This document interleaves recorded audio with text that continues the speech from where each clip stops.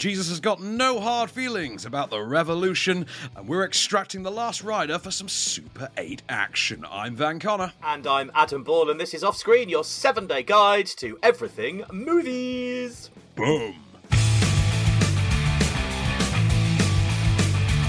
Groovy. Hello and welcome back to the show. Right, we've got 5 brand new movies to talk about this time round. We're going to start with a true story, Jesus Revolution. Yeah, it's surprising this does not actually involve Jesus directly, because I did think this was some sort of biopic. I thought this was going to be like a Roman set thing with Jesus leading a revolution. No, not at all. Instead, this stars Kelsey Grammer, because all good things in life star Kelsey Grammer for some reason. Correct me if I'm wrong. Kelsey Grammer is in one of the Transformers movies, isn't he? Am I misremembering that? Is there one of the Transformers movies? He is. Okay. I was watching this movie thinking, I'm sure he was in a Transformers movie. But, yeah, it was the second one, wasn't it? Second or third? One of them. He's in one of them, isn't he? Yeah. Right, okay. So, this has nothing to do with Transformers. That's apropos of nothing. I had to ask. I know you've seen those movies more recently than I have. So, this is based on the true story of Greg Laurie, who is also a co-writer on this movie. He was a young man who happens to sort of find himself in the middle of a transitionary period in California in the 1970s, when, through the involvement of hippies and the church, we get the sort of birth of Christian evangelism. You know, what's going to lead the way to televangelism, and all through the prism of, what's his name? Lonnie, his name was Lonnie Frisbee. That was it. I knew he had a really silly name. Lonnie Frisbee, who was one of the sort of figureheads of this, would get drummed out. It's not in the movie, but he would get drummed out of the church years later because he was outed as gay. And funnily enough, not a thing they bring up in the film.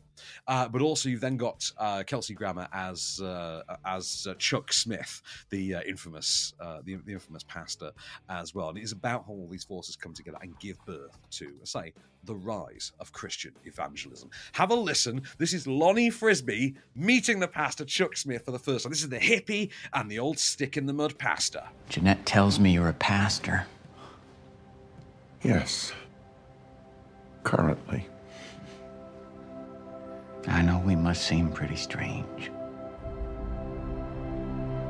But if you look a little deeper, if you look with love, you'll see a bunch of kids that are searching for all the right things, just in all the wrong places. So to answer your question, how do I describe my people?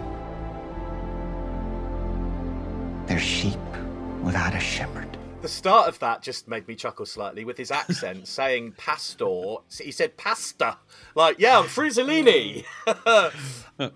Frizz, definitely. The Frisbee-lini, I think we'll say. Lonnie Frisbee-lini will go in this case.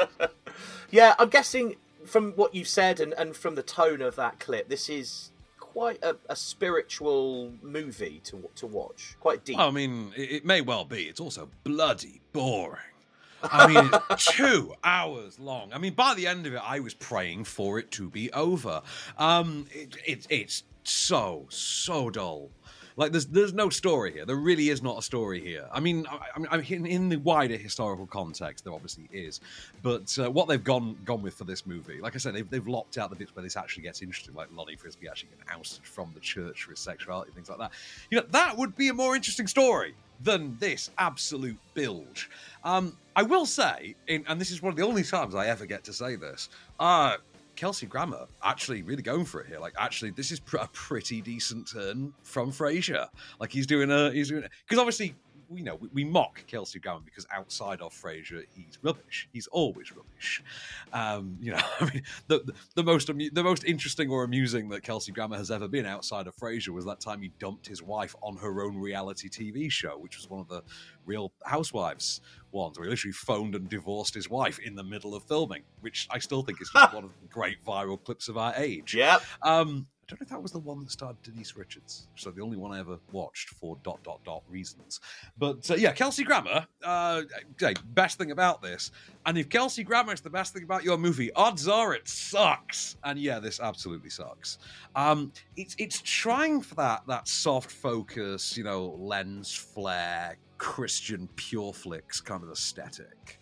And Yeah, they get it, but that's not really hard to reach. You can shoot, everyone shoots for it. It's not that hard to reach. The thing is, you need the material to back it up, and this really is just an endless string of boring ass scenes of a bunch of hippies sat around a church being preached at, which does not a good movie make. I kind of preferred my idea about, actual Jesus leading the revolution. It would kind of been more interesting. You know what I mean? Like, it's not a movie here. What kind of person would like this then? A cripplingly dull one. I genuinely can't think. Unless you actually were like a devout, like evangelistic person, like a really dyed-in-the-wool Christian, in which case you wouldn't really be listening to this show in the first place, to be honest, because I catch flames if I walk through a church. But, unless you are that kind of person who's really, really into their faith, I can't really. And then, again, you'd have to have the self-awareness to be kind of, I can't see who the audience for this is. Outside of it just being dumped on, like, an actual dedicated Christian film streaming service, which I think PureFlix must own at this point. Like, PureFlix must have one, surely by now. In fact, there is one. I'm sure there is. I did know the name at one point because they tried to sponsor us at one point. But we do draw the line. We have some principles. Okay, we have some. Okay, HelloFresh. We'll go with HelloFresh, but we're not going with the Christian streamers. And you know what I mean. Other than dumping it there, no, I can't really think who the hell this is. But if you paid money to see this, like on a punt at the multiplex, you go racing from the screen to like beg the box office for your money back. Like, I was about to say, I wonder why they've put this into cinemas. There's something so niche. It's kind of a quiet week this week. I mean, the two big hitters this week, obviously we're not reviewing one of them because I didn't get to the Wes Anderson screening, but the only other big hitter is the R-rated Jennifer Lawrence comedy, which could not be further in the opposite direction of this if it tried. And we'll get to that next, believe me.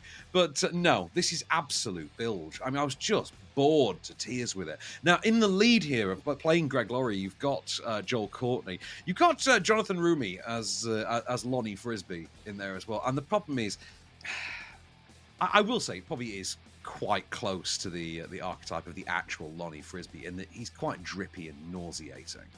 But Joel Courtney, not a particularly memorable lead. Very generic, very sort of sub.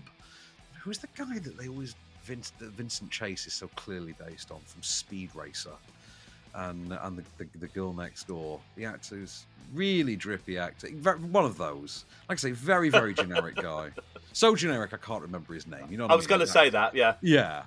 Just I would say honestly, avoid this. You would be bored to tears. Like I say, anyone who's listening to this show is obviously not going to be the demographic anyway, but.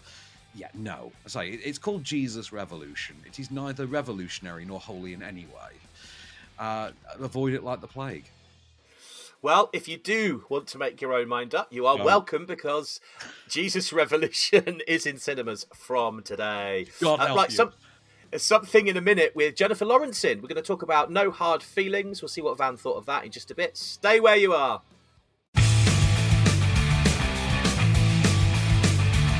Hello and welcome back to the show. Right, we've got No Hard Feelings to talk about right now. And as I mentioned a moment ago, this has got Jennifer Lawrence in. So I'm sure you enjoyed this movie to a point, Van. To a point? I mean, okay, so first of all, it doesn't just have Jennifer Lawrence in. This, sir, also has Matthew Broderick in it, which is always a cause of celebration. Actually, with no, he turns up here looking so weirdly new age / middle aged that I had to text my friend Simon Hooper and ask if he could actually sue Matthew Broderick for stealing his look, or if it just fell under fair usage. Which I don't think he did send me some laughy emojis, but I don't think he found that funny. Right, so. New comedy from Gene Stupnitsky, who directed Good Boys a couple of years ago. Do you remember the one about the three, 12, 13-year-old boys? They were like 12 or 13 years on, they go on sort of it was super bad for tweens a couple of years ago. It was written by Seth Rogen. I do. Yeah, I saw the trailer. This is his sort of follow-up to that. It stars Jennifer Lawrence as Maddie, a 31-year-old, not so much a slacker, but she's sort of a gig economy worker. because that is how old Jennifer Lawrence is now. Let's forget, Jennifer Lawrence is now about 31. She's sort of a gig economy worker. She works in a sort of seaside town, Montauk, in upstate New York, which is like a port town, where the rich people come for the summer to go on their yachts and live in their country house, their vacation homes, and then they sod off for the rest of the year, and the town goes to ruin. And the idea is that that the people of Montauk kind of just prefer it when these people aren't around, even though their local economy relies on the tourism. Right. She makes her living working at the local sort of marina bar / working as an Uber driver. One day, her car is impounded, like for not paying her bills, etc. Her car is impounded, so she's unable to make ends meet. She finds a job ad, the details of which are in the clip, and I'm going to have to tell you one. I can't really cue it up. She finds an ad in a local job listing that basically asks her to pose as the girlfriend of a sort of young, nerdish, inexperienced 19-year-old boy. Ooh. Before he goes off to college, because his helicopter parents want to get him out of his shell. Okay? That's the setup. I'm just going to pass it over to the clip before I start going any further on this one. So this is Jennifer Lawrence and her mates getting the job listing. Need a car for college, date our 19-year-old son this summer. We're looking for an attractive, kind, and intelligent woman, early to mid-20s. In exchange, we'll give you a Buick Regal, clean, rust-free 40K miles. Date is in quotes. You're actually considering this? I've had a one-night stand before and gotten 0 Buick Regals for it. I had sex once because I didn't want to commute in the morning. I've had sex with a guy once to get out of playing Settlers of Catan. I had sex with a guy once on a first date because I thought he was going to kill me. Jesus. You're with me now, babe. She's talking about you, dumbass. Wow. I wish my parents had done that for me when I was 19. Right. Now, that's the weird thing. Okay, so this is an R-rated comedy. Now, that's a reason to celebrate in and of itself, because the idea of a mid-budget studio R-rated comedy is such a rarity nowadays. Like, we don't really see them. Like, even Seth Rogen's not really making them anymore. People like that were kind of the mainstay of this. And then you've the idea that someone like Jennifer Lawrence is making one. Like, oh, okay, that's kind of notable.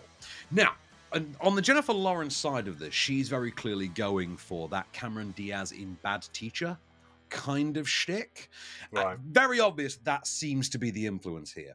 Now, Jennifer Lawrence does not, however, have the likability that Cameron Diaz had in Bad Teacher. You know what I mean? Like, Cameron Diaz could get away with an awful lot because there is sort of an innate likability to it. Jennifer Lawrence doesn't have that. So what you get is a character who really just comes across as quite unlikable and hostile all the time. You've then got the young man himself, I think it's Andrew Barth Feldman, as the, I'm going to say again, 19-year-old character. I'm going to get to why that's significant in a moment as well, finally. Who really doesn't have much to work with, because the character seems to flip-flop between being a very generic Gen Z archetype, like, oh, I'm the writer of this movie, I have a Gen Z kid, aren't they really into their Warcraft and their video game walkthroughs on YouTube? They all like anime, ooh. It's one of those. Like, on the one hand you have that, and on the other hand you just have, look, I'm just an avatar for a 40-year-old screenwriter. And it kind of flip-flops. Then you've got a story that just doesn't make sense. It doesn't work. Now, it's very, very obvious, both from the marketing and just from watching the movie, that this had been conceived of in the sense that he was underage, that the character is underage. Like, this has been sort of positioned as risky business for the next generation. Like, it is sort of that risky business meets failure to launch. That kind of a hybrid. They constantly bring up the fact that this kid is like a boy genius, for instance, but he's going to college 2 years after the US national average. And that's the only way that they can make the story not problematic. You know what I mean? Like, in order for it to literally not be a sex crime, for it not to be statutory rape, they have to invalidate their own sort of character arc, in a sense. There's a couple of laughs in there, but it all gets really undone by a story that just proves quite infuriating, that just proves quite nonsensical. There's no conflict to it, for instance. So, for instance, you would assume from the setup I gave you, like, I've told you, for instance, that she's 31 and that he's 19. Now, in the extended version of that clip, they do have an elongated conversation about, oh, well, are you not going to be too old for him? And she's like, well, I could pass for younger. So you assume, okay, they're going to do this whole thing where she pretends to be younger and that's going to be the gag. Okay, fair enough. I could see that working in a Hollywood comedy. It's Jennifer Lawrence. Fair enough. I could see Jennifer Lawrence maybe potentially passing for being like college age. Cool. That makes complete sense. They don't do that. They just come straight out with, there's no mystery to this. They just come straight out with it. There's very little conflict in the movie. And it's kind of hard to go with the R-rated sex comedy side of this when there is no conflict. There's no forward thrust to any of this. I mean, at one point in the story, the idea that she's doing this all for the car kind of just gets forgotten about and then just gets brought up on a whim. Like, oh, by the way, can I have that car? I'm like, yeah, okay, cool. Like, oh, yeah, I forgot that's why we were doing all this. Yeah, because there's so little actual plot to it that okay. And it then just becomes, an hour and 45 minutes of watching Jennifer Lawrence just try to get into a teenage boy's pants, which really isn't the most compelling narrative for a comedy in the 21st century. There's also in the middle of it, and I was at Sony watching this, right? I got into the lift afterwards with Kermode. We were going out to reception, and on our way to Indiana Jones, and he asked me, and he asked me, and I was as equally baffled as he was. He said, "What was with that really weird, really graphic nude fight scene?" And my immediate response was, "Yeah, right. That is odd, isn't it? There is an entire sequence in this movie in which, and I presume that they did this just to get the R rating for it, in which a fully nude, fully exposed Jennifer Lawrence beats the crap out of 3 teenagers." And what? Yeah. Your reaction is literally kind of what we had going on, both in the screen and after the movie. We could not make heads of like, why is that in there? Every person I ran into for the following 2 days, who when this movie came up in conversation, the very first thing they asked was, what was with that nude fight scene? Like, it's really odd, isn't it? And it is. It's really, really odd. And it's turned into a clickbait article throughout the week. Like, there's I know BuzzFeed and Joe and outlets like that are running pieces on this. Oh, Jennifer Lawrence has a graphic nude fight scene. Like, yeah, I know. And believe me, it's the only thing that's memorable about the movie, because you're not going to remember much about this outside of that, and maybe Matthew Broderick's very weird hairdo. But yeah, it's a very strange, very unfulfilling, and largely unsuccessful attempt at a comedy that seems to have its R rating entirely because of a number of F-bombs and this weird nude fight scene. And to be honest with you, you might as well just wait for that scene to be leaked on, because, I mean, the movie came out, we record this on Thursday, obviously. The movie came out today in UK cinemas, on Thursday, the 22nd. Came out today. So I'd imagine that scene's been leaked onto TikTok by now. Honestly, just watch the leaked footage on TikTok and skip the movie, because, wow, it's a very, very odd film. Not particularly, there's a couple of laughs, but there's nothing... There's no belly lash. You're not going to be chortling yourself senseless at this or anything like that. And it's certainly not up to the level of, it's not up to the level of Booksmart. It's not up to the level of Superbad. It's not up to the level of your average Seth Rogen comedy or anything like that. It just feels like the former star of the Hunger Games series really wanted some of that Cameron Diaz money. She really wanted to get out of the I only do David O. Russell Oscar bait dramas, archetype, and it doesn't work. It doesn't. To be honest with you, I would give this one a hard pass. No hard feelings, but there is a hard pass from me. Well, there you go. If you do want to go and see it in the cinema, it is out from today. No, it's from yesterday. From yesterday, by the time this comes out, yeah. Yeah, we're recording on a Thursday. But we're going to do 2 new movies back-to-back in a moment. We're going to look at The Last Rider and The Super 8 Years as well. We'll see what Van thought of both of those in just a moment.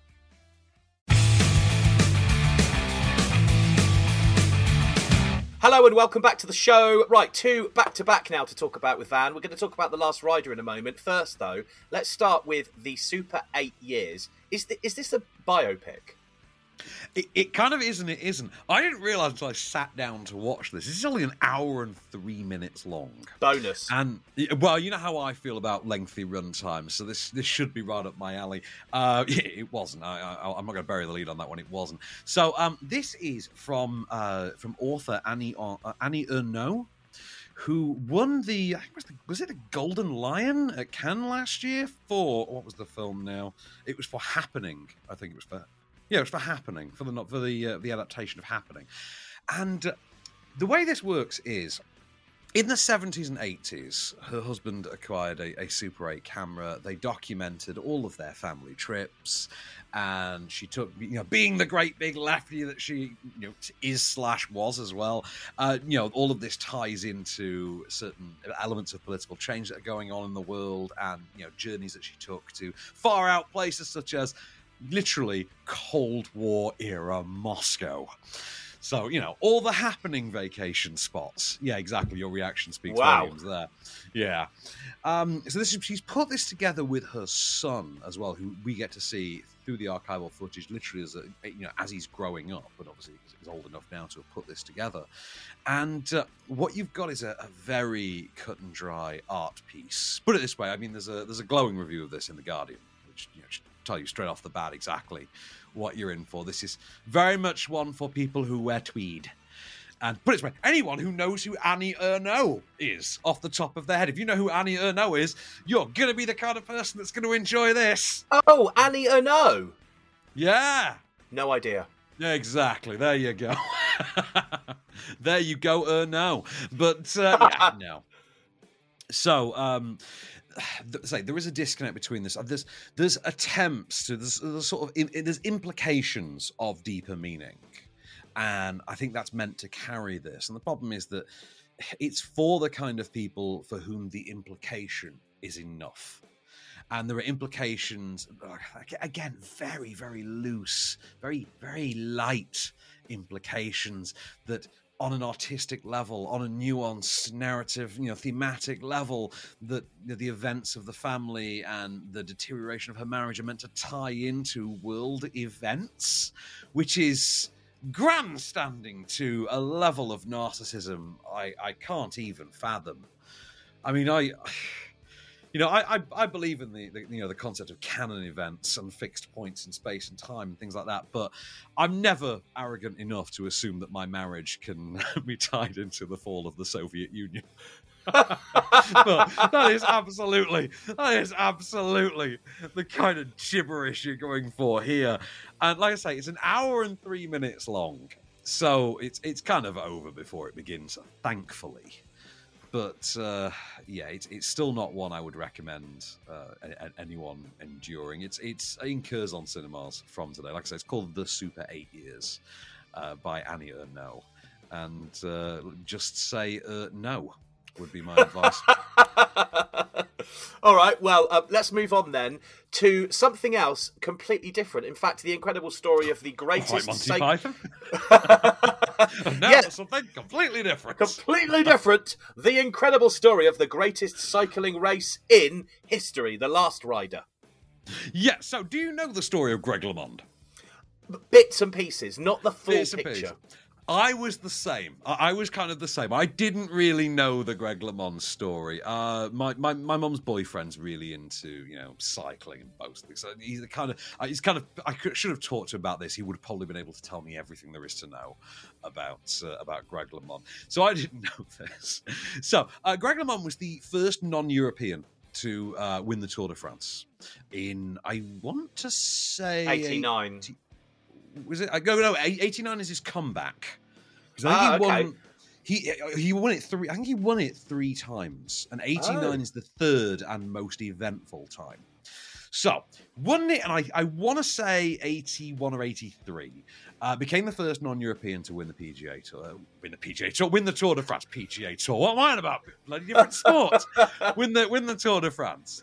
Then goes home, starts preparing for, going back and winning it again, only to get shot because, well, he's an American.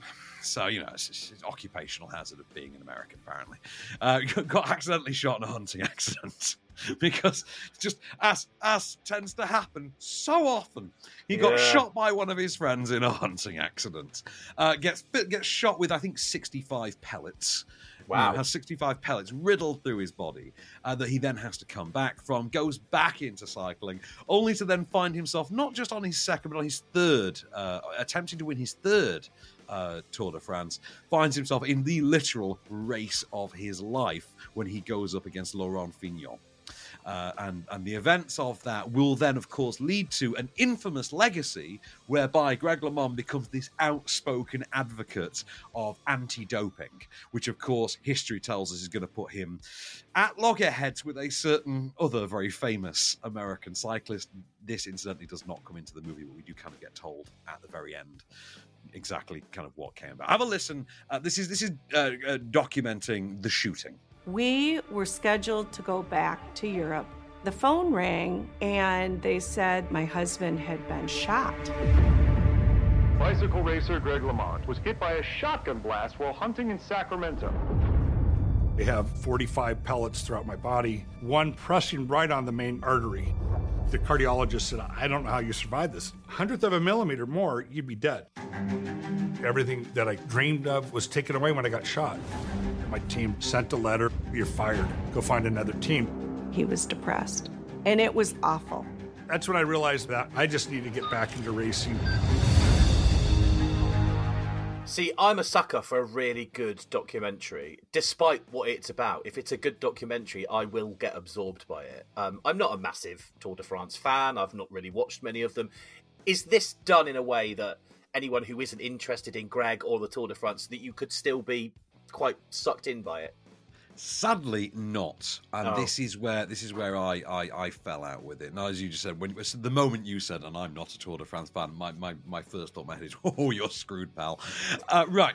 Now, the thing is, as I've just laid out the story of Greg LeMond to you in that preamble, that's the story of the man.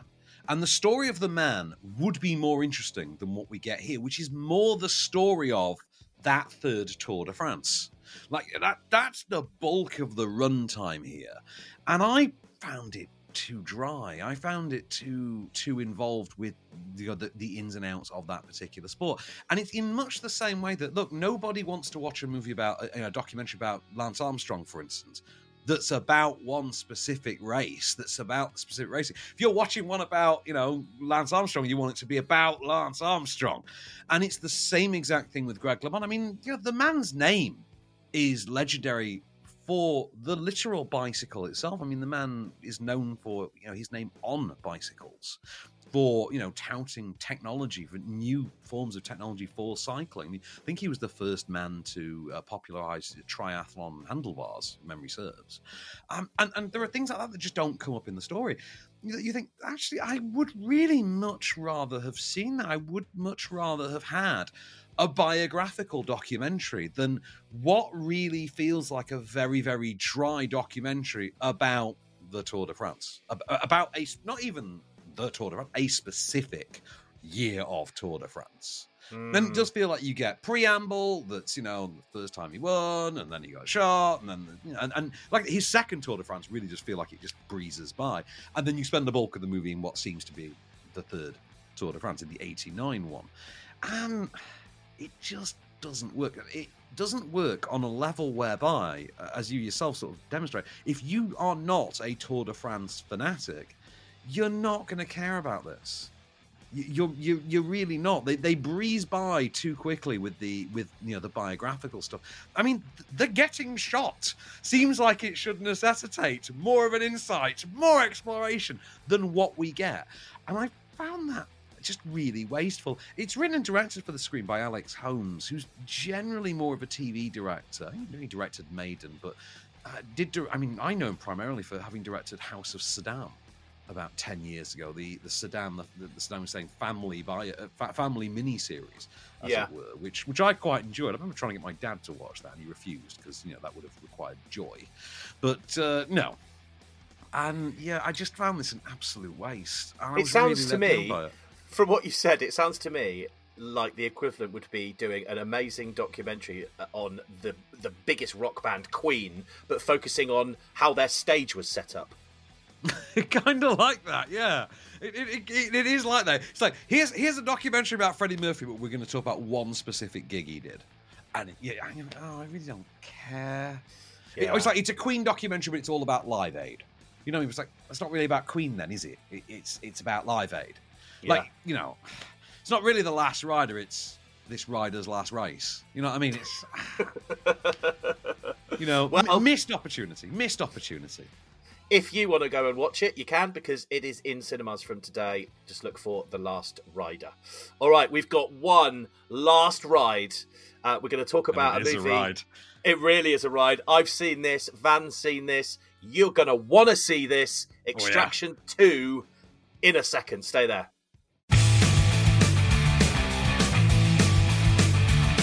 Hello and welcome back. For one last ride, we have one movie left to talk about. You can watch this right now. In fact, you've been able to watch this for the last week, I believe. Extraction 2. What a film. Oh, sorry, I need to bury the lead. I've given it away already. But I've seen it. Van's seen it. What did you think? I don't even need to ask you that. I already know. I bloody loved it, sir. Oh, my God. Okay, so it's worth noting, I had not watched Extraction 1 before this came out, so I watched both back to back, and I watched about half of Extraction when it first came out in 2020, and I thought, it's fine. It's a bit throwaway and forgettable, a bit of a direct-to-DVD kind of a thing. And the big selling point of it was that it had been made by Sam Hargrave, former stuntman. Sam Hargrave had made the movie. And in much the same way that we celebrate John Wick for, it's the former stuntman now gets to direct the stunt-driven movie. You thought, okay, cool, another stuntman doing that. So we're in the John Wick mold. Great. This series, of course, stars Chris Hemsworth as the brilliantly named Tyler Rake. Because if you're going to name an action movie character, Tyler Rake is what you name him, sir. Right, so this time around, again, script written by Joe and Anthony Russo, the directors of Avengers Endgame, Infinity War, Captain America, Winter Soldier, Captain America, Civil War, etc. It's Community episodes, etc. Right. Second movie. The first one took place in Dhaka in Bangladesh. This one takes place in... Is it a Soviet gulag? Is it? I'm trying to remember. It's Ukraine. I think it was Ukraine. Is it the Ukraine, Siberia? It's like a Soviet prison, right? So the idea is Tyler Rake, having survived the events of the first movie, is nursing himself back to health. He's gone to a cabin in Switzerland to chop some wood with his arm in a sling because he's one of those guys who can literally one-armed chop down trees. And then one day Idris Elba shows up at his door and says, "Hey, you're the toughest badass that ever lived, but we've got a mutual friend who's your ex-wife," and who we'd heard mentioned of in the first movie, and her sister, she's married to this, this big badass criminal, and he's locked up in a Soviet gulag-like prison, one of those where they get to take their families into the prison with them, like the wife and kids are in the prison with the crime lord. However, she wants to escape. Will you go into the prison and bust them out for us? And he says, sure, for money, because that's his whole bag, mercenary for hire. And that's it. He does, but no sooner has he entered into the prison than Big Daddy Crime Lord catches wind of what's going on. They find themselves in the middle of a prison riot, and said Crime Lord is killed in the middle of it. Tyler Rake has to kill the guy in order to get out. Only for said crime lord's brother, I think that who was also his partner in crime, to set out on a vendetta. He wants Tyler Rake's head and his family back. Have a listen. This is Idris Elba pitching our boy, and I'll never get tired of saying the name, our boy Tyler Rake. You lost, mate.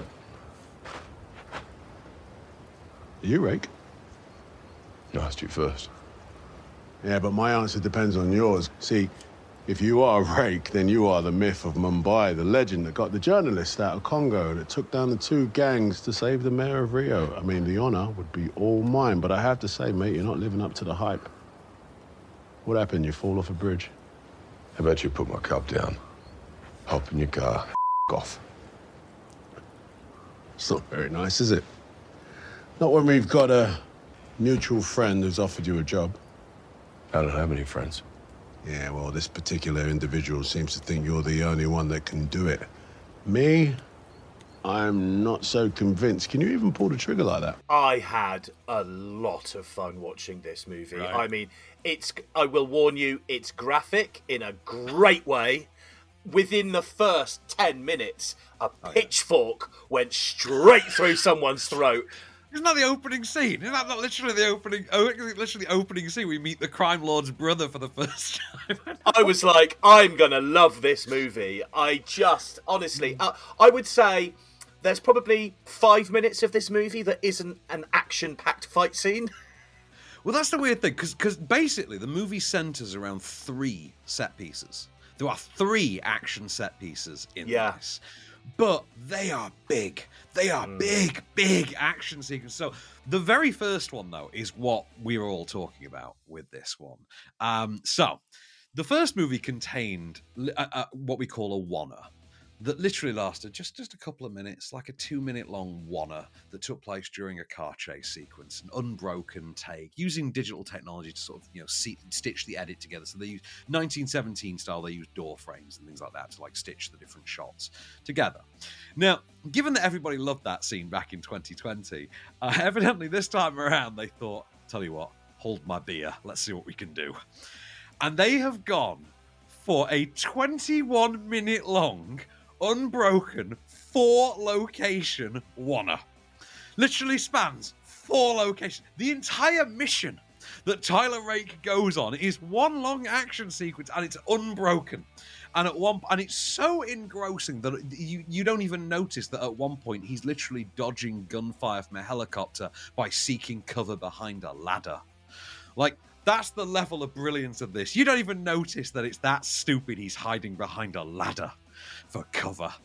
It's that good. It's brilliant. And when you say about the action, at one point in the middle of that one, there's a prison riot in the middle of the one, and Tyler Rake, Chris Hemsworth, this is Raid level action. Yeah. Like Raid level action. I mean, he's on fire at one point. He's on fire just punching a dude in the face over and over again. And you don't question it because the movie's that fun and that just unrelentingly, unflinchingly badass that you just go with it. And like I said, and then you get to action sequence number 2, which is on the glass ledge of a skyscraper, and just defies all logic. And action 3 is your final fight. It's brilliant. It's brainless, of course. It's brainless. No one's going to claim that this is, high art or that this is, up there with the best of Paul Thomas Anderson or anything like that. It's brainless, but oh my god, is it fun? So much fun. Like, I genuinely think like this is what Chris Hemsworth needs to be doing now. Like Thor, the Thor franchise is done. Like, I'm sure he'll come back in the next Avengers movie or something, but we don't need another Thor. Like, nobody needs them. We need 9 of these is what we need. We need a Fast and Furious length Extraction series. I will watch 10 of these. And as long as they're keeping this standard up with, the fight choreography, with the action sequences, with just the way that this is put together, the way it looks and feels, the punchiness, the editing of it, brilliant. Now, I will single out as well Goshifta Farahani as his sidekick, because she was his handler in the first one, and now she's actually in the action. Is it Kim? I want to say Nick. She was his handler in the first one, but now she's properly in the action and kind of gets a revenge mission of her own. And she's great in it. I thought she was really good. I also quite liked Olga Kurylenko as the ex-wife character who had been spoken of in the first movie, but actually gets to be a character here as well. We get to flesh out more of the actual Tyler Rake character. And it's cliched action movie hero backstory. But it's good fun. It works. Everybody knows the assignment. And everybody is just pitching this up to 11. Top of their game work. I bloody love this. This is on Netflix now. I mean, you'd recommend this, wouldn't you? Any favorite bits? Highly recommend it. My favorite bit, when he had the knife. I didn't know you could do that many things with the knife. I honestly didn't. I was just like, what? Wow. Oh my goodness. That is incredible. I mean, if I was to compare the action in this movie to sitting at a bar and sipping on a shot of Sambuca, this is pouring the bottle of Sambuca down your throat in one go. It really is. It's like 21-minute, unbroken, 4-location one. How did they even film that? I don't even know how they filmed it. Well, I mean, obviously it's been filmed and they've stitched it together in the edit, and what they've done is, like I say, with 1917, they've just stitched it together using door frames for the transition wipes and things like that. So clever. It's doable. It is very clever. It's been very, very well done. Like I say, I mean, he's punching dudes while he's on fire. It's so good. So good. If you've not seen the first one, watch Extraction 2, because it's the second best action movie of this year after John Wick 4. And which, you know, same kind of pitch. That's another movie where, you know, it's a stuntman making the stunt movie. And yeah, clearly this is a recipe for success. Make more of these, please. The third one has already been greenlit. Hemsworth and Sam Hargrave are both back. Yes! So we are getting a third one. I hope they call it 3 Extraction, you know, or something like that. I absolutely bloody love this. It's just it's the most fun I've had of the movie in a long, long time. One of the most fun movies I found this year, definitely. But just everyone I work with will tell you this. I rarely go to work and recommend movies. I'm just not that kind of guy. Today, when I went into work, I was telling everybody, it's on Netflix. You've got to watch Extraction 2. It is amazing. It's your weekend movie. Make sure you make an effort to watch it. You were texting me during this. You were texting literally WhatsApp. Yeah. Oh my God, this is awesome. Yeah, I was. Highly recommended for me, and quite clearly highly recommended from Van as well. Extraction 2 on Netflix. When you get a couple of hours, you will not regret it. No. No, definitely not. Now, next week, what are we going to be talking about? Hello Bookstore. Yes, we've got a documentary Hello Bookstore next week. We've got the new DreamWorks movie Ruby Gillman, Teenage Kraken, next week. My Extinction. We've also got Mother and Son. But, of course, all of this pales in comparison to the return of the Man in the Hat. The man with the bullwhip and the fedora is gracing our screens for the first time in 15 years. Since, you know, aliens, since he literally encountered aliens in Kingdom of the Crystal Skull, Indiana Jones is back in Indiana Jones and the Dial of Destiny. I had the pleasure of seeing it this week. I'm not embargoed on it, so I'm happy to say that Indiana Jones has not been this good in 34 years. Wow. I had an absolute ball with this. I'm looking forward to telling you all about it next week. We're going to have so much fun talking about Indiana Jones. Again, just you're gonna revisit a lot of your childhood, Mr. Ball, I promise. I cannot wait to hear what you thought of that, actually. But I won't spoil it by asking you off the mic. I will wait until we talk about it next week. But that is all we've got time for this week on Off Screen. We will be back next week to talk about all of those movies. Until then, I've been Adam Ball. I've been Van Connor, and we shall return.